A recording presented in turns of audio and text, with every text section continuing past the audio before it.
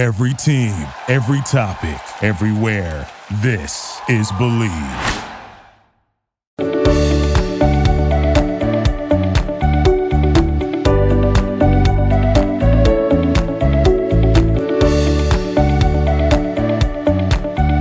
Hello, what's up, y'all, and welcome back into another episode of Believe in the ATP Tour. I'm your host, Jacob Sersosimo, and today you're listening on the Believe Network.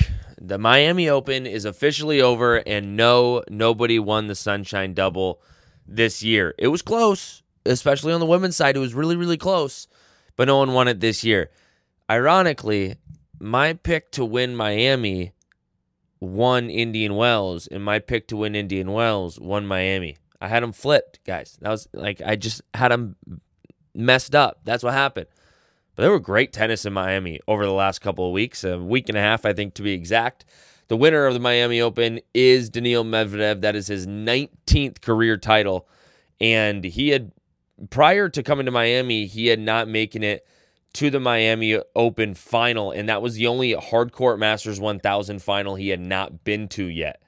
And with that win in the semifinals to get to the final and eventually winning it over Jannik Sinner, which I'll get to in a second, he's made it to all the finals in the Masters 1000s that are hardcourt, and now he has added another title to his name. Daniil Medvedev, a great week and a half and a great 5 weeks. Over the course of 5 weeks, or 5 tournaments, I should say, he has won 4 of them. Incredible. He was on a hot streak going into Indian Wells, and then when he got to Indian Wells, he lost in the final, but he still made the final there and was fantastic. And then all of a sudden he gets to Miami, and he gets it done in Miami. An incredible month and a half for Daniil Medvedev. He is playing some of the hottest tennis in the sport right now, if not the best player in the world at this moment. And while we're talking about Medvedev and everything that he's doing right now, he's 27 years old, and at this moment, he has reached the final of every hardcourt Grand Slam, every hardcourt Masters 1000, and and the ATP Finals, which is also a hardcourt. Incredible. He's won it in Miami. He's won it in Canada, Cincinnati, U.S. Open, Shanghai, Paris, ATP Finals. He's got second at the Australian Open, got second at Indian Wells. Like, legit in the sport right now, Daniil Medvedev is him. Like, he is him in the sport right now. An incredible, incredible feat by the 27-year-old. And every time you think, he might be falling off, or, he's not back to where he was when he won the U.S. Open, or played really well against Rafa in the U.S. Open in 2019, or, stretched 5 sets at the Aussie Open a couple years back, Daniil Medvedev just comes back stronger than ever. The odds were against him last year not being able to play in some tournaments, and he comes back and he's stronger than ever. Daniil Medvedev is the first player to reach 5+ ATP level finals before the clay courts season since Roger Federer did in 2006. There's a joke right now going on that he's playing so hot and then they're going into clay court season. Daniil Medvedev has been known for not liking the clay courts. It's not a surprise that he doesn't like clay courts. And so it's kind of funny that he's riding this streak into the clay court season, because does the streak continue? I don't know. And I don't even know how many clay court tournaments he's actually going to end up playing, just because I know he's not a massive fan of the clay courts. He actually doesn't really like the surface at all, and he's made that pretty clear in years past. But Daniil Medvedev, what he did in Miami, nothing short of amazing, and it was awesome to witness. Now, there were some other things that happened in Miami that we got to get to, because this tournament was wild. Let's go straight to the quarterfinals. At the top of the bracket, very top, Alcaraz, not a surprise there, had to play Taylor Fritz, who got a big win over Holger Rune in the round of 16. Carlos Alcaraz won that, obviously. Just the level of tennis he's playing right now beats Fritz 6-4, 6-2. Shocking score, but he did the deed.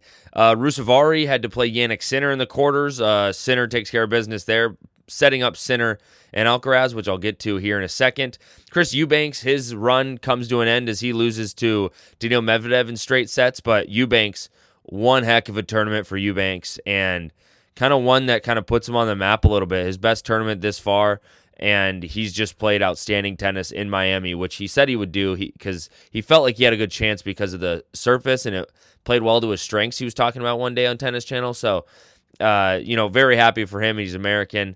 He's fun to watch, and great tournament. Hopefully he can use that moving forward here into the clay courts. Cerundolo had to play Khachanov into the quarterfinals after Khachanov beat Stefanos Tsitsipas. So Khachanov, great tournament too. Medvedev goes on to the final. I already talked about him. He won the whole thing.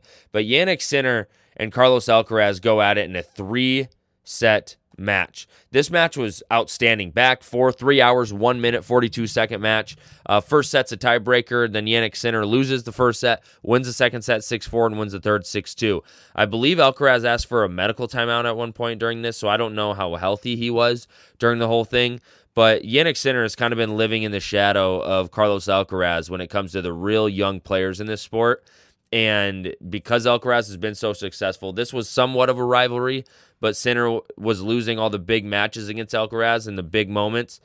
Wow, what a win for Jannik Sinner. Really moving forward because he struggled against him in these big moments. And for him to get this big win in the semifinals of a Masters 1000 in Miami where Carlos Alcaraz won the tournament a year ago, an outstanding win for Jannik Sinner to put him into the final of this Masters 1000. Now, he does lose to Daniil Medvedev. Not great for him, but wow, what an incredible, incredible week for Jannik Sinner. This has got to be awesome for him moving forward. The hard part is sometimes Miami, I've heard, plays really, really fast, and it really caters to these guys, and especially with the hard court swing there is here in March and February, where they go the Sunshine Double at Indian Wells, then they go to Miami, hard court. Certain players are playing really good tennis, then they go straight to clay. And the clay court season is upon us, and I'm going to get through that at the very end of this episode.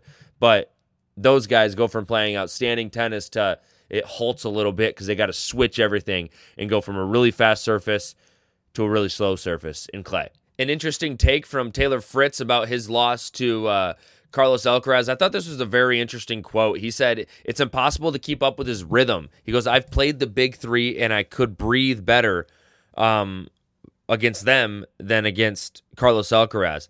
Sometimes it seems like Alcaraz just can overwhelm people, right? Like just he's on top of every single ball and he hits it with such pace that it seems overwhelming for certain people at times. And it's fun to watch. It looks suffocating to play against. It's almost like what Andy Roddick said about Novak Djokovic and how he suffocates his opponents sometimes. That's sometimes how I feel like with Carlos Alcaraz, because Alcaraz plays so well, but he also just is right on top of the ball and he's right on top of you, and it seems like these players just can't get much past him. So a massive quote, I think, from Taylor Fritz about how, he thinks that, it's just a different style of game, but as far as like the pace, he goes, I just felt like I couldn't, breathe against Carlos Alcaraz. Very, very interesting take from him there. Sticking with the men's side, we do want to mention something. A big win in doubles by Santiago Gonzalez and Edouard Roger Vasselin. It sounds like these guys have really kind of been through it. They got second in Indian Wells in 2022. They made the semifinal in Cincinnati. They got another semifinal in Indian Wells this year. Finally win this Masters 1000 together here in Miami. So congrats to those two, and a big tournament for them in doubles. Sometimes with these Masters 1000s, you think some of these single players are going to make a run, but it really shows you how hard doubles is when these doubles players that are specialized in it. You can't just be singles and come over and win in doubles. It's a specialty, it's a craft, and these guys, are at the top of their game and really, really good. Let's head over to the women's side. Jessica Pegula, a great tournament, and she's been playing fantastic tennis as of late. Pegula actually making it all the way to the semifinals, and she's the first American to reach back-to-back semifinals in Miami since Serena Williams. Not bad company by Jessica Pegula. Unfortunately, the road kind of stops there for her as Elena Rybakina beats her in the semifinals. Rybakina, if you remember, she won Indian Wells. She's playing great tennis. She's had an incredible, last 10 months or so, especially with winning Wimbledon last year. So she makes it all the way to the final. But on the bottom side of the bracket, this Cirstea had a great tournament. This Sorana Cirstea, I don't know who that is. I've never heard of her before this. Unranked. But she beats Aryna Sabalenka on her way to play Petra Kvitova, and Kvitova beats her, and Kvitova goes on to spoil a Sunshine Double for Rybakina and win this title at the age of 33.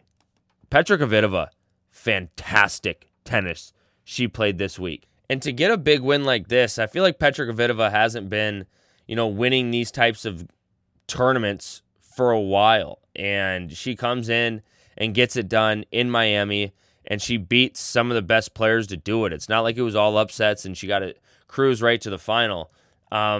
She went right for it, and I thought it was awesome. It looks like singles titles, now she has 30 singles titles, and because she got one here in 2023, so that'll be 1 year to date. Amazing. She was once career high, is number 2 in the world. I don't think she'll get there again, but she's starting to play really successful tennis again. And I tell you what, she's fun to watch when she plays like that, because she's tall, she's lengthy, she has a big left hand, and she's entertaining to watch for sure. And to beat Rybakina on this stage, wow, I mean, it's hard to do, because Rybakina has just played so well on really every surface for the last 10, 12 months. And it was awesome to see Petra Kvitova get that title. On the women's side, it's Coco Gauff and Jessica Pegula, the dynamic duo in the doubles, beating Leylah Fernandez and Taylor Townsend. A little bit different on the women's side, not necessarily doubles players, all 4 of these. I mean, they're all good at doubles, really good, but a lot of them are known for their singles and also playing really well on the doubles side. But Coco Gauff, Pegula, double tiebreaker, they win in the semis, and then in the final they win tiebreaker 6-2 in the second set. So a great win for them, a great title for them, and it's cool to see Coco Gauff and Jessica Pegula, especially in doubles. Coco Gauff's been so good at doubles for so long. It's cool to see her, get some recognition, some more recognition there in doubles, and also get a title like this under her belt with such a good partner in Jessica Pegula. Overall, did I like Miami? Yeah, I did. I think the Miami tournament's a really good tournament. I know there's been talk. There's always talk how, the center court in Hard Rock Stadium is a little quicker, plays a lot differently than the outside courts.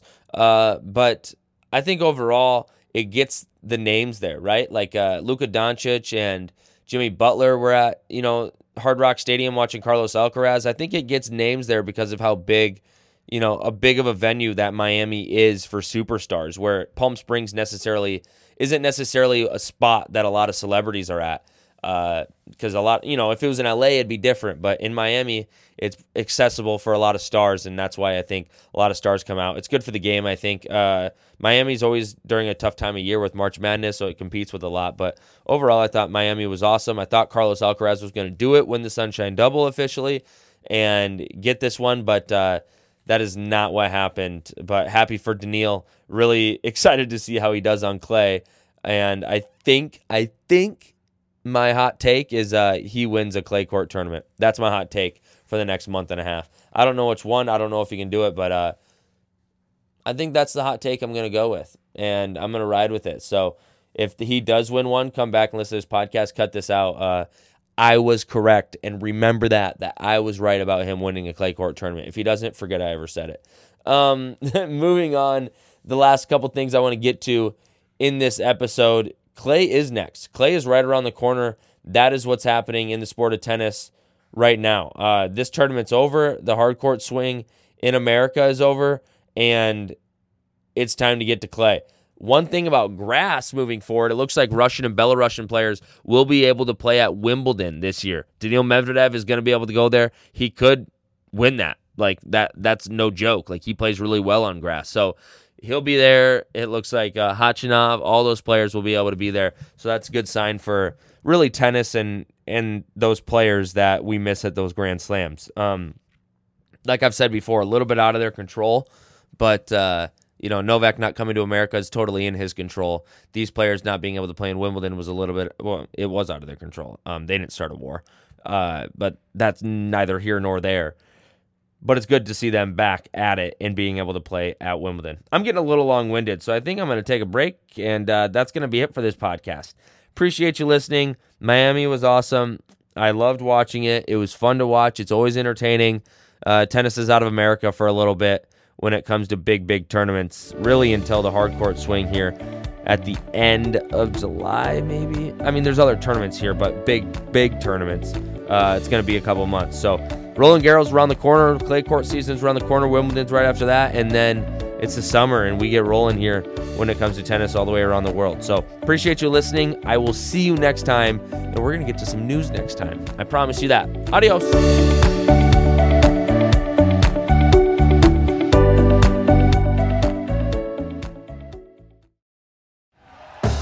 Thank you for listening to Believe. You can show support to your host by subscribing to the show and giving us a 5-star rating on your preferred platform.